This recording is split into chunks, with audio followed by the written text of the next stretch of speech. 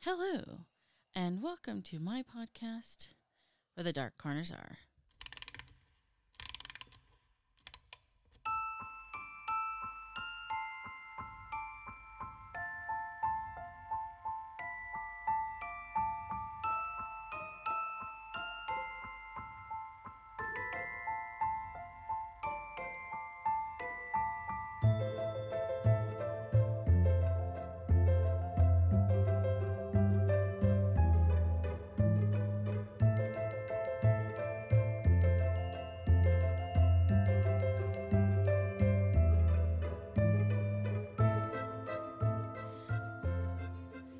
Hello. My name is Vina, and I am your Dark Travels hostess. Tonight, we have a road trip with the panda. Yeah. Still haven't changed it. I see what you did there. We have a road trip. Good. Hello. So tonight, our road trip is to Hollywood, California. Hollywood. Yes. City And- of Angels. Well, city- Created angels. well, huh? that's Los Angeles. But Hollywood. Well, it's there. It's there. Okay. You can't go to Hollywood unless you go to L.A. Can you though? Did you have to? It's surrounded by L.A.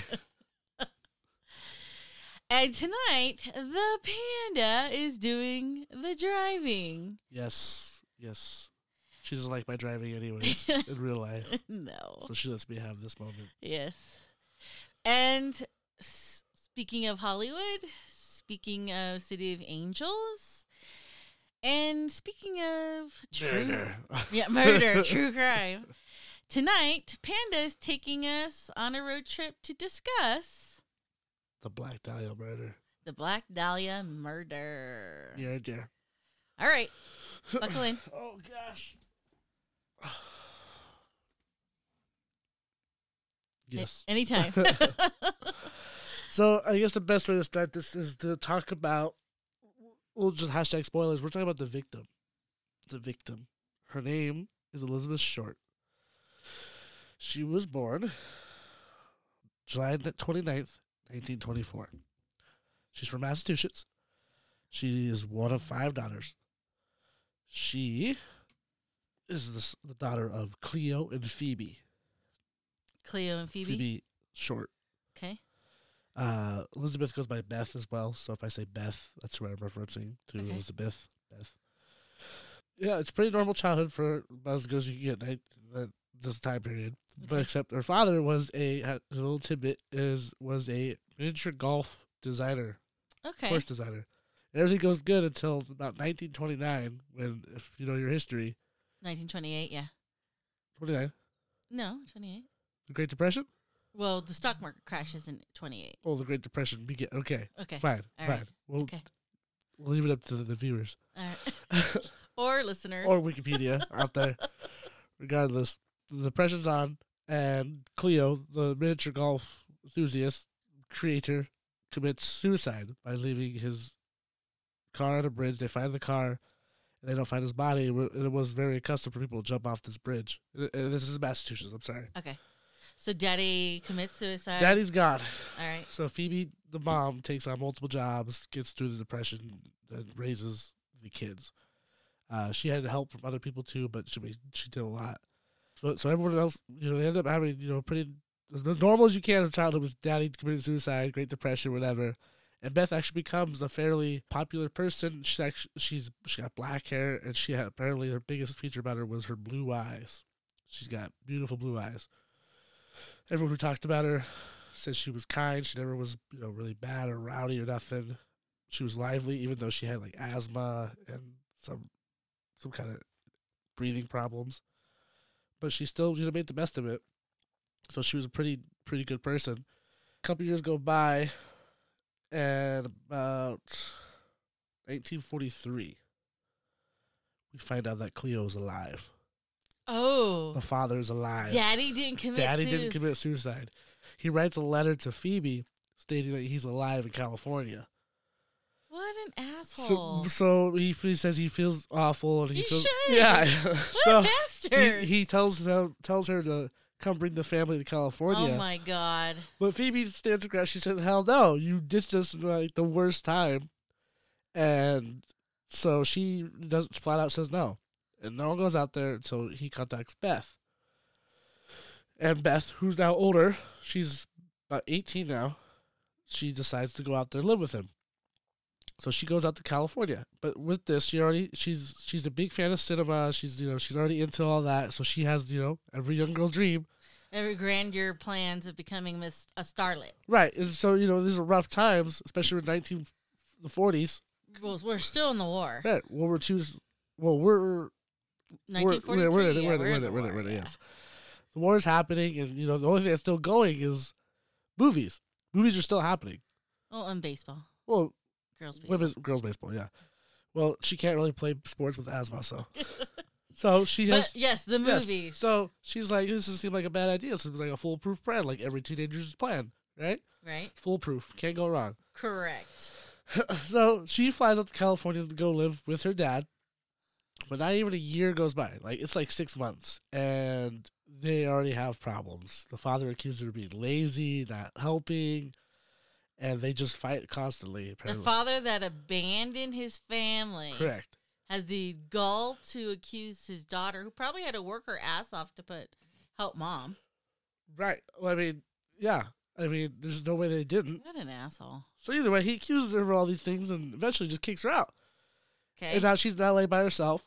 But she's tough enough to go get her own job as cashiers, whatever, waitress, whatever's out there. And she goes through it. She does it, man. She's living out there. She's doing her job. She's doing it. She's making it. And she's just living her life. She's not really getting a lot of acting jobs because she's focused on working. But she ends up, making friends, everything else. There's even one, but she's still only 18. But, she's still living her life. But she actually ends up getting in trouble once when she goes out with a couple of her friends. She actually gets arrested. And she gets fingerprinted and photographed. This kind of come back later. Okay. But this is, she's in the judicial system now. Okay. She actually gets sent back to Massachusetts because they have the power in 1940s to send women back wherever they want, I guess. Yeah, whatever. So anyway, she actually goes back to LA. It doesn't stop her. She still wants to be an actress. Yeah, she wants to be a star. And she goes down there, and she actually falls in love with a military man, and then they're heading off, but he actually gets sent to Europe. So it's like, all right, whatever. And then she falls in love with another man, another military man, and he actually gets sent to, I think, India is what it is. Okay. It's because it's closer to Japan. Yeah, it's weird. I know where you're going with. He gets sent over there. I tell you, it's weird. Okay. He goes over there. Either way, they're gonna get married. They're gonna do the whole thing, and then he dies in a plane crash 2 weeks before Japan surrenders. Oh. So before the war, 1945, then. Yeah. Okay. So she's a little more grown up still. Okay. But yeah, he dies, and then she goes to this big mourning because she's lost the love of her life. But she mourns. She even says she had a miscarriage with her child. They were already married. She's making all these lies and stuff. But I don't know. Maybe she wants attention. Maybe she's just trying to get that breakthrough. But at the same time, it's like, why? Because everyone's lost a loved one. Right. Right. So she's a little drama queen. Well, but I mean, why? One of the things I just think about is how little women had opportunity how very little opportunity there was for women to even just do simple things. I mean, if you look at our appliances today versus the appliances they had in the 40s, I mean, it took you all day to do laundry. I take 5 minutes to drop everything in, if that, and then maybe later washer dryer, and it does the work for you. But in the 1940s, moms and women and young ladies were basically tied to their home, help their family out, whatever. But my point is that, imagine just having to just be stuck somewhere like COVID, but that's your whole world. And you've got nobody really paying any attention to you. You have to go out and, basically break rules to even get a little attention to yourself. So, I mean, it doesn't really surprise me that, she's may or may not be ad-libbing her life. Because it's pretty boring. Right. I mean, I don't know. If I was back alive back then, I probably wouldn't have to deal as much. I'd probably be out there. Well, you'd probably the goddamn be serving. Nazis. Yeah, the goddamn Nazis. Yeah. I'd probably be fucking.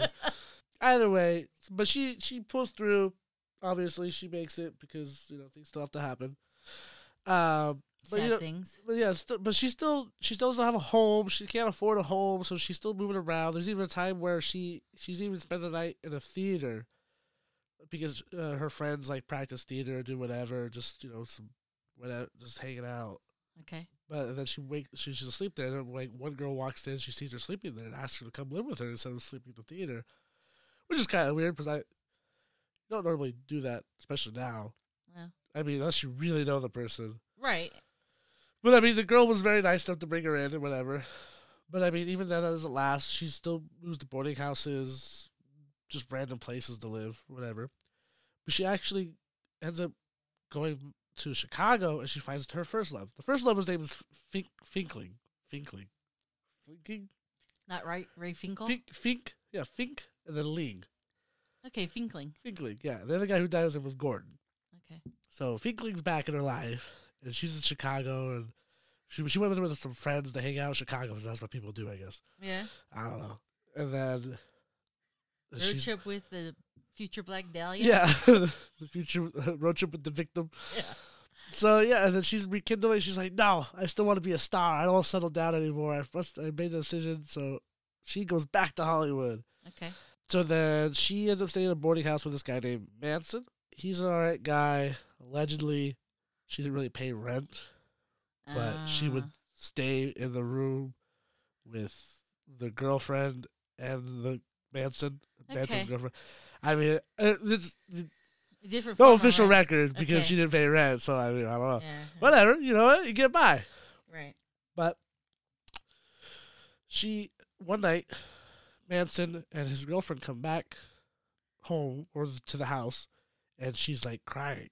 She's like super upset, and she's saying, "I gotta go. I can't stay here anymore." They're like, "What the hell's going on?" Whatever. So she bounces. She bounces to San Diego, and she meets up with a guy named Manley. Now, Manley apparently is just a total douche. He has a wife already. Yeah. She's pregnant. The wife is pregnant. He's not pregnant. Right. Well, versus her. So apparently Manley and Miss Short he claims, but he can talk all the talk he talks now because she's not around. Right. But he claimed they never did anything, but they were just associates. Liar. Right. So on the January 8th, I believe it is January 8th, one of the last nights you see Miss Short in Beth. His. So it was at the hotel. What hotel? I don't know the hotel. It's a hotel. Okay. They're actually in L.A. Who's they? Mr. Manley and Beth. Okay. So police, because this is one of the last, sightings of Miss Beth. Right. He claims she slept on the chair and he slept on the bed. He claimed. Just for the record, yes. Right. Just so we know. Mr. Manley says this. Was he a rich man? He was a better, well-made man, like money-wise, yes. Okay. So,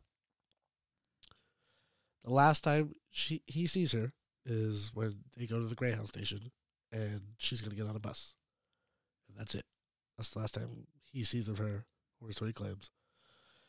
Were there other witnesses to confirm this? Right. There was hotel staff, and there was the bus station staff. Okay. But no one saw her get on the bus. Okay. So, January 15th, so a week goes by. A mother and her kid are just walking, and they come across an abandoned lot. And at first, they see what they claim to be a mannequin on the side of the road, basically, or in this lot. And nothing to it, but then they look at it again, and the woman just screams. She grabs her kid and they run and they call the police. And so hashtag spoilers, it's Miss Short. So the reason why they thought it was a mannequin is because the body is pale white, like super white. Like she's white already, but she's like there's no color to her. And there's lacerations cut up on her body. There's bruises on her head and her face. And her body is posed basically in a sexual manner. Her legs are spread open. She's completely naked, completely nude. Her legs are spread open, but still her legs were kept up, propped up, and her hands back. So like as if, she was. Right, like you were in the sexual manner. Okay. So, but the worst, and then, there was no blood there. No blood anywhere.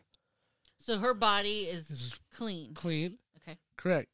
There'll be, besides the bruises, lacerations, it's all across her body. And there's even the glass close smile, which is best described as, if you ever watched The Dark Knight with the Joker, where he's got the red smile, the Joker smile, right? From, and it goes from basically the ear to the dimple of your mouth. So that was cut.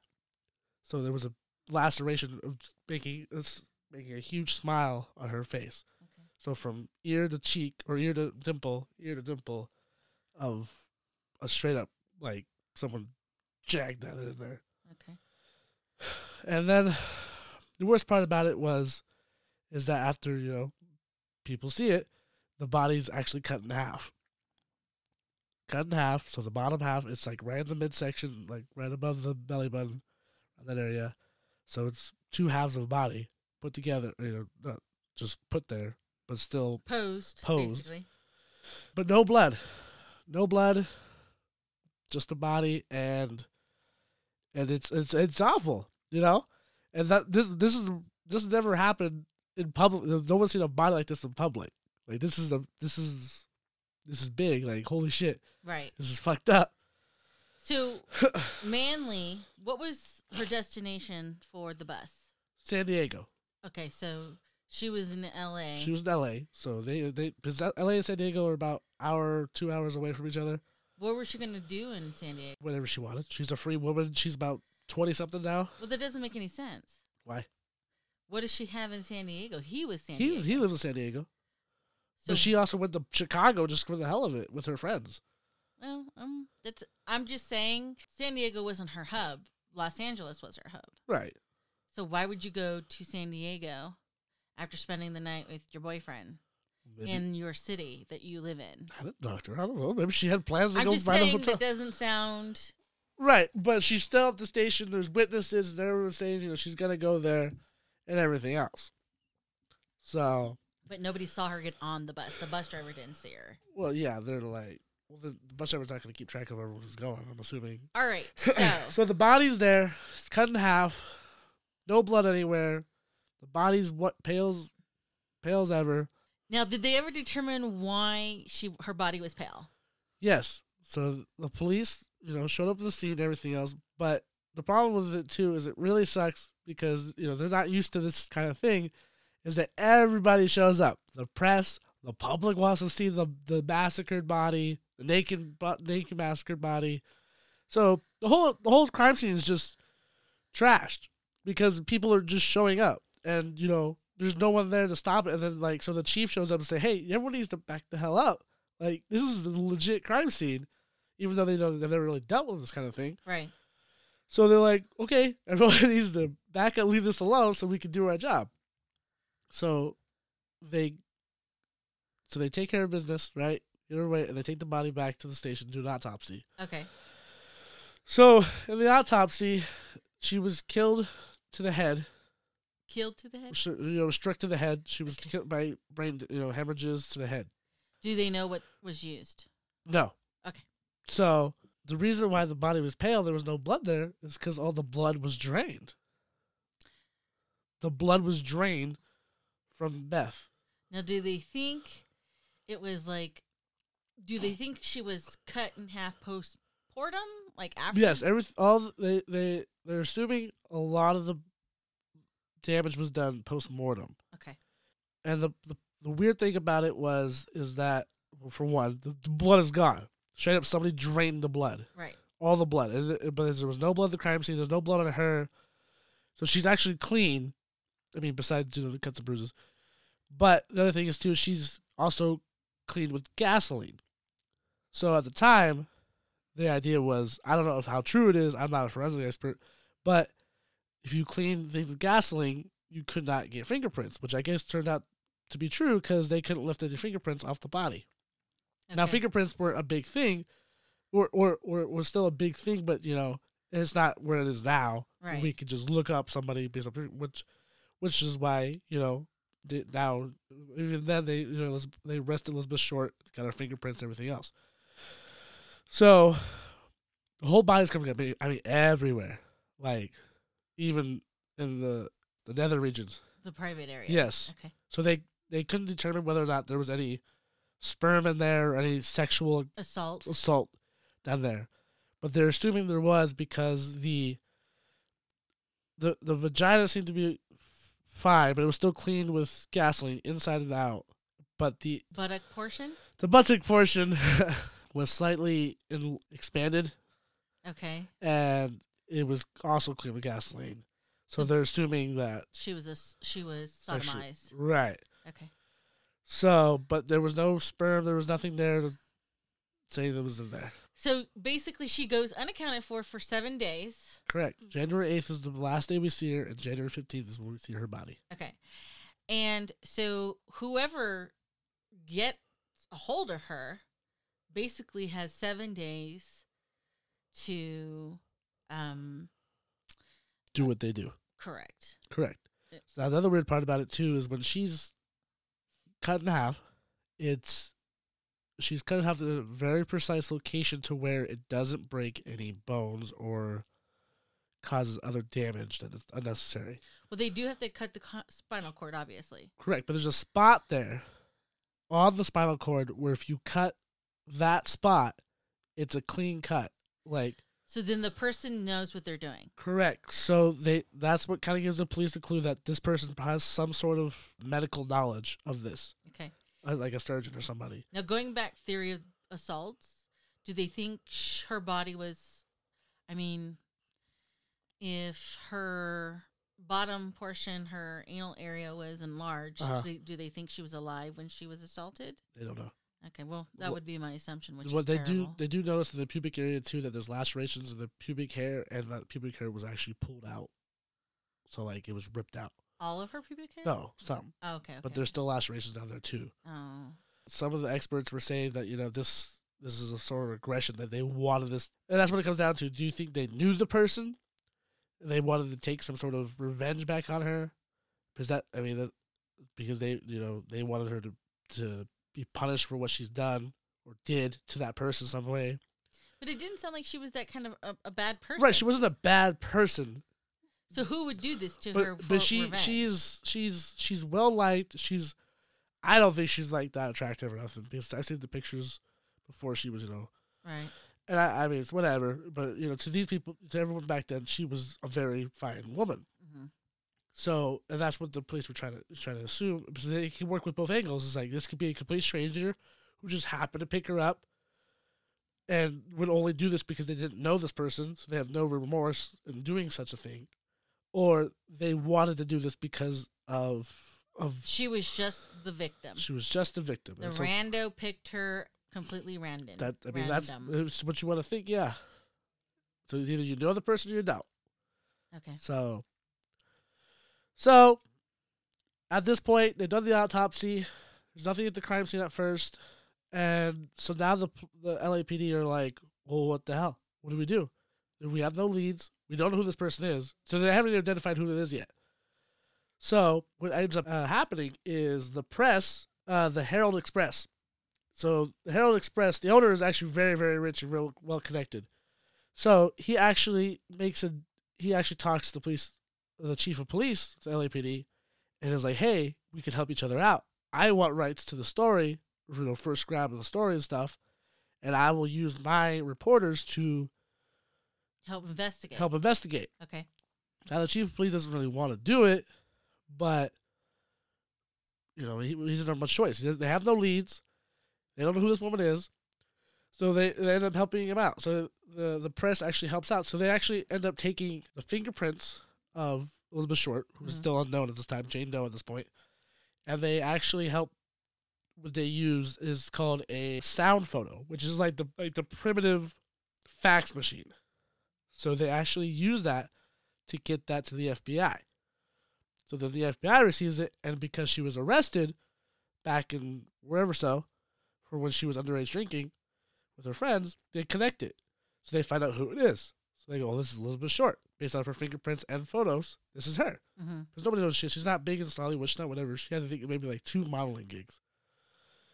So now they have a person. So they're like, okay, now we need to find out where she's from, whatever. So then, which they know, backwards. Okay. which they know is Massachusetts.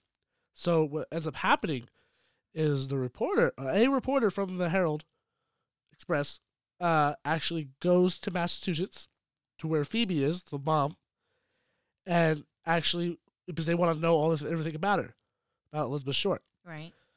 So what they do is the reporter, he doesn't want to tell her that her daughter is dead, because the mom is very proud of her for getting out and doing something and making her life the best she can or whatever.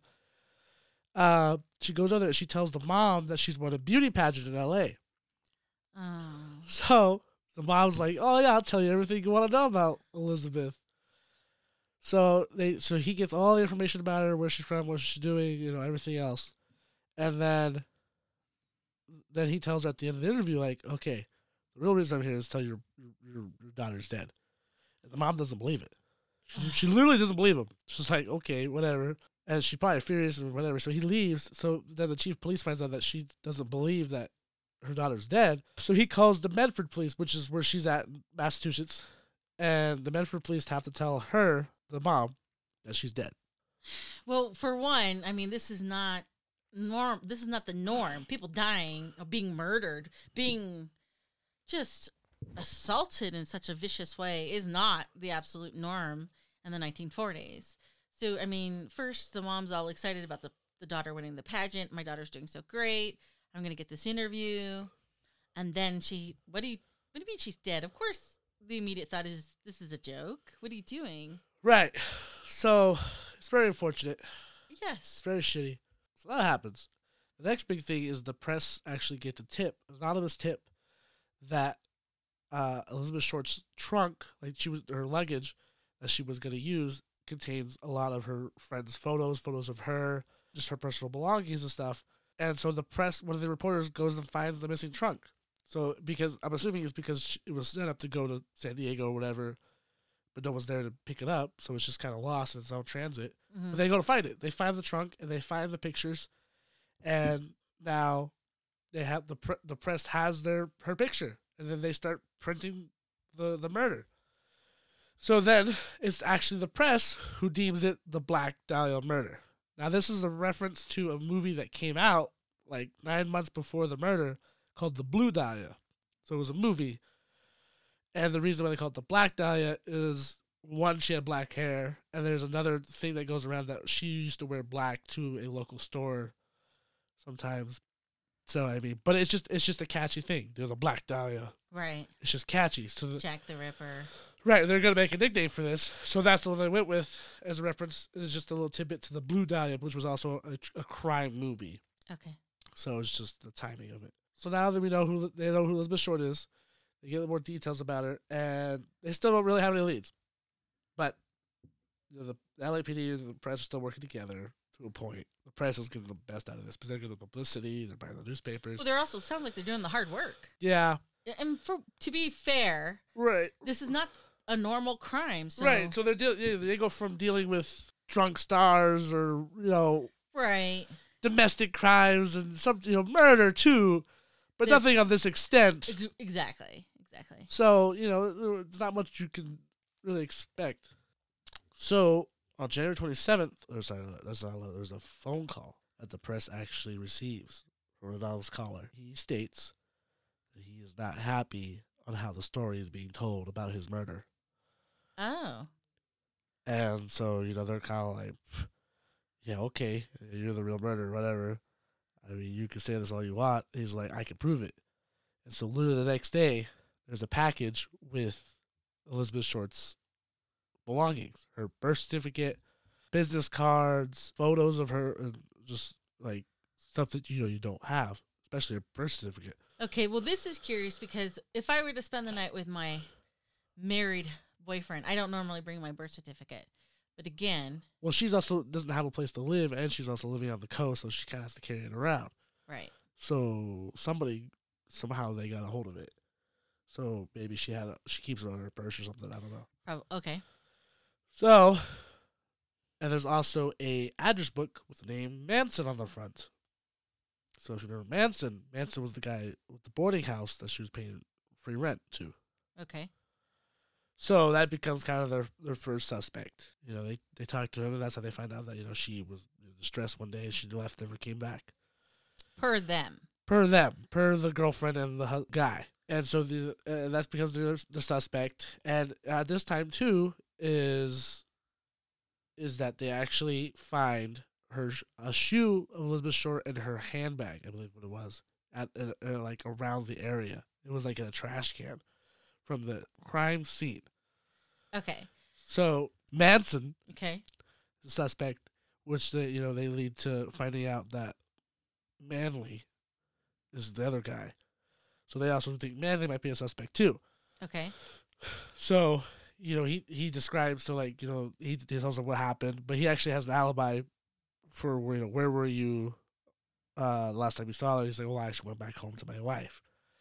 So, but she vouched for him that she was home. Well. That he was home in San Diego. Sure, the wife. Mm. Right. So, but to be fair, # spoilers.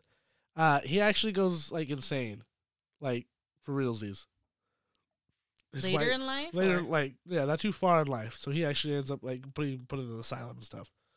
Okay. He starts hearing voices and stuff. Is it guilt? It might have been. But I mean, again, he would if he doesn't know how to cut someone in the precise spot. Right. Well, that's the problem. Is that there's nothing there that concrete proves that he would have done it. Why he would have done it? Why? But where it doesn't. You work. would need a place with these types with very specific instruments, medical instruments that would help you do these things.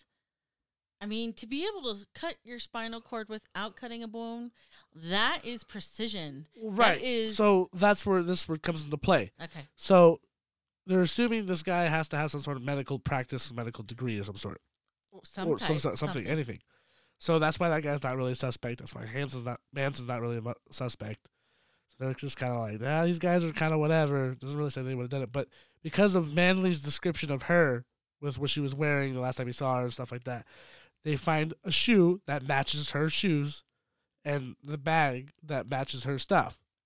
So it matches. So they found it by the crime scene. So that means to them, to the police, that now that the killer must be in at least some sort of driving or walking distance of that spot. Okay. So because of that, they also get a letter this time. Okay. So your typical the cutout magazine thing. The letters. Okay. Correct. That's where this was originated from. Okay. Because this son of a gun does that. He sends a letter with the magazine cutout words. Why does he do that? Because he's, I guess he's confident. I don't know. That's what he does. But he doses the gasoline, or he swabs it with gasoline again, so they can't get any fingerprints off it. Did he do that to the package? I'm assuming so, because they didn't get anything off of the package either. Okay. So it's safe to assume everything he does, he's cleaning with gasoline. So then he has some sort of knowledge or understanding. Right. So at this point, so now they've narrowed it down to an area, hopefully, of where it could be. But the letter that they receive, one of the letters they receive, is he would turn himself in if he gets 10 years in prison. He says, I'll turn myself in if you give me 10 years. Stop looking for me. So to me, that seems like he's kind of spooked. They're like, hey, they're going to catch me or whatever, and then I'm fine. Right. I'm just like, let's play this, let's end this now. Right. But then they still don't find him, still looking. They don't, there's no way to communicate with him. He's the one in control here. Right. So I think he realizes that because he ends up sending more letters. Okay. He just ends up sending like poems or like weird deciphered messages. So now the LAPD, it already has help from other investigative units like FBI and everything else. But now that like there's other police agencies trying to cipher these codes and maybe possibly to a code somewhere else. Somewhere else. They're doing county police, sheriffs, I mean everything. You gotta use all tools at their disposal to help figure this out. Right. But nothing. Still nothing. All the letters are doused in gasoline and everything else. And then word gets out that these letters are coming in. So now this is where all the copycats and the hoax and everything else. People start calling in. So people start saying, I'm the murderer. I'm doing this and that. And it's hard for them to tell the difference between what's real and what's not, especially with these now made letters. Because people even turn themselves in. They literally turn themselves in, I think I got drunk one night and I did know Elizabeth, stuff like that. And they're like, no, come on. Like, well, this is terrible because I mean, it's vulgar actually. These people trying to make a name for themselves. Right. This is their chance to be a star in Hollywood by being the Black Dahlia murderer. Right. What the fucking degenerates. Right. So now that doesn't help the police at all. The police still have no real clues or anything else to help catch whoever. And that's where it kind of lays. So like at the beginning of the investigation, and after they found more information and stuff, someone probably has a doctorate degree or some sort of medical practice, or just a crazed loved one or whatever. They had over 100 suspects. I mean, and they don't know. But she did. I don't say she got around, but she was she was just out there. She was doing her own thing. For one, to me, it doesn't make any sense that she would get on a bus from her hub in L.A. to go to San Diego. Why not? I mean, maybe she wants to go to the beach. Maybe she doesn't like L.A. beaches. But she also gets found in the clothes that the shoe in her purse are the same shoe and the same purse that she's last seen wearing. Right. Which indicates that whatever happened to her either before she got on the bus. I mean, who finds a victim in San Diego and brings them all the way to L.A.? Well, she's in L.A. already. I know, but that's what I'm saying. Even if she got on the bus and goes to San Diego, who picks someone up, drives to L.A. just to drop her off in an abandoned lot? It doesn't make any sense. That is not logical. For somebody who did all these terrible things to her, have the skill to do all these things, why drive her to L.A.? That from San Diego, that doesn't make any sense. I don't know what you're trying to say. You're trying to say Bandley did it? I don't know. So I don't know why you're trying to say that the killer came from San Diego. Well, I'm saying the only person who, you said the staff for the bus station saw her as well. Correct. Saw her or saw him buy the ticket? Because those are two separate things. I don't know who bought the ticket. I don't know that one. I just know that it was confirmed that she was at the Greyhound station. The Greyhound. That's why when I read it, I was like, the Greyhound's been around for a long time. Well, maybe after she and Manley, parted ways, she walked away. Right.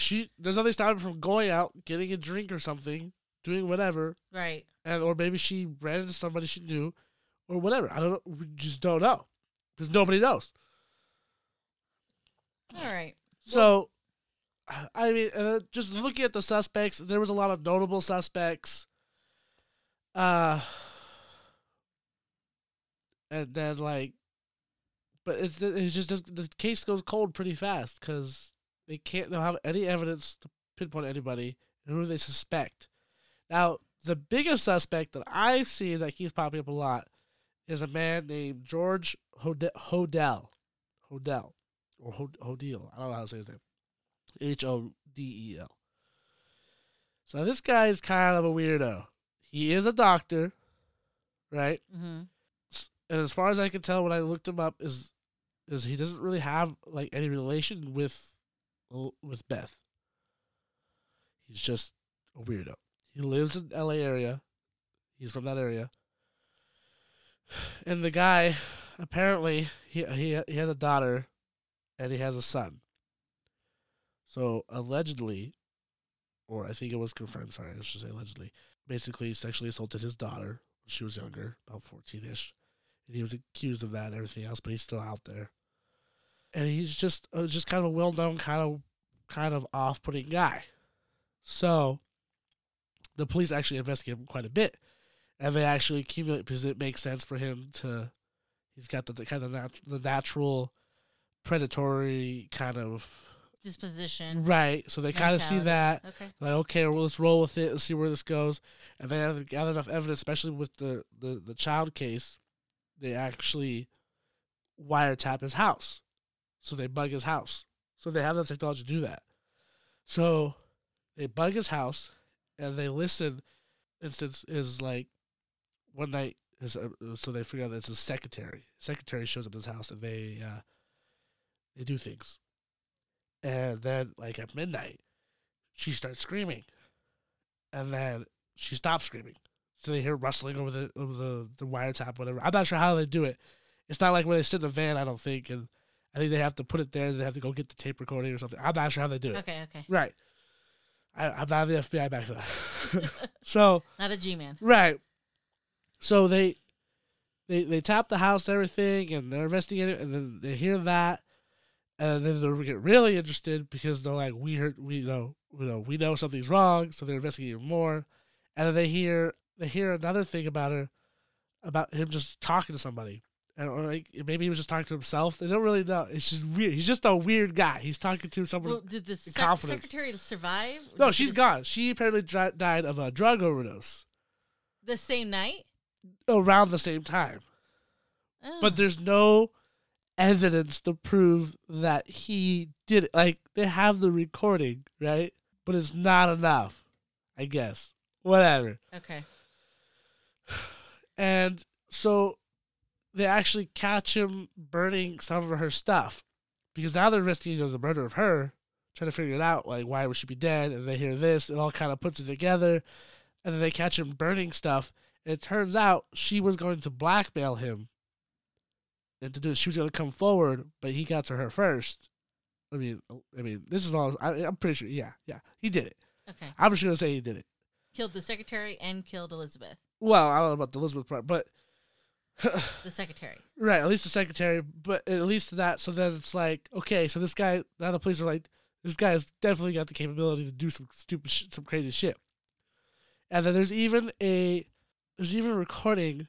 He's like. How's it go? It goes like he doesn't admit to do the Black Dahlia murder, but he says the words Black Dahlia murder, like, like it almost sounds like he knows it's there, because especially after all this, I think he knows his house is tapped. So he says the words, if I was the Black Dahlia murder, this is how I would have done it, and this is how I got away with it. But he doesn't admit to it. So it's really weird. So he's taunting. Right, and that's something the Black Dahlia murder would have done with especially with these letters. Right. His behavior is right there. But there's still nothing there. So I mean, just on my research, I didn't look at all the suspects, but this guy pops up a lot, especially because his son, his name is Scott Hodel. He had to be a cop. He was growing up to be a cop for like 20-something years. He's actually a good cop or whatever. He actually accuses his father of being the Black Dahlia murder. He even writes a book in like 2003, or it publishes in 2003, 2004. It's about how his dad is the murderer and how he did it, or how he thinks he did it. So that means there's a lot of suspects. There's even a bellhop boy that the police like interviewed because he was at the hotel or whatever, right. And he described some things about the crime scene, or with the crime, of what was happening after the crime, of what would happen. Right. So it's like, well, how would you know to do that? It's like, well, I read it in a true detective novel. Right. And then they're like, no fucking way. So like the bellhop boy was under investigation for doing something like this, and then it just happened to be coincidental. Like, right. My understanding of this situation is, the mother and the child were walking. Right. They found her and cut in half. Right. The Joker smile. Right. Posed.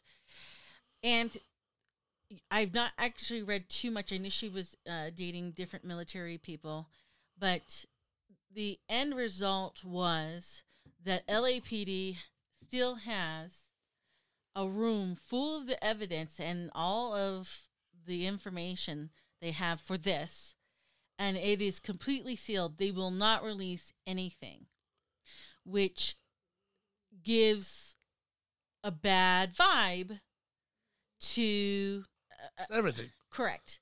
Why do you keep this under lock and key? Because it gives the impression that they're protecting somebody of great importance. So was this Howdell guy of great importance? I mean, it doesn't make any sense why LAPD would refuse to relinquish or release or let other parties, even law enforcement parties, kind of try and get some closure to this case. I mean, this poor girl, this is the mid-1940s. I mean, coming back. But why kill Elizabeth Short? Exactly. And why not allow this mystery be resolved? I mean, this poor girl, she deserves to have her story not only told, but the truth. It's been literally 73 years. Why does LAPD feel it necessary to keep under wraps everything that they have and not at least allow other agencies to gain access to try and solve this? I don't know. Well, because, the thing with this too, here's my thought too, is why solve something when you can make money off of it? Like I said, the press is getting a lot of publicity for this. The spotlight's on Hollywood again. Because now, you know how many stories and murders and everything else is now based off the Black Dahlia murder. The unsolved mystery. So like the Zodiac Killer, and it's up there now because it's so. Right. But it's only grand because the press made it so, because the city made it so. But imagine being that reporter that breaks the case. He's the guy that did it. Here's our proof. How many newspapers would that sell? It would go off the charts. But then the story's over. No, there's even more story, because once you finger that guy, people are going to start looking at him and his background. And I mean... Nah, because once you find the murderer...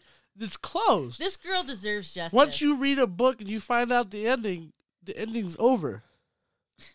That doesn't mean the story isn't over. The story's over because the murderer's been caught. No. If you leave the book open, leave it an open-ended book, you leave your imagination to the rest. People would refer to as, as long, this mystery may be as unresolved as long as the Black Dahlia murder, 73 years, 75 years later.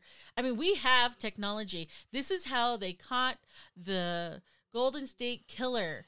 DNA. We have the technology.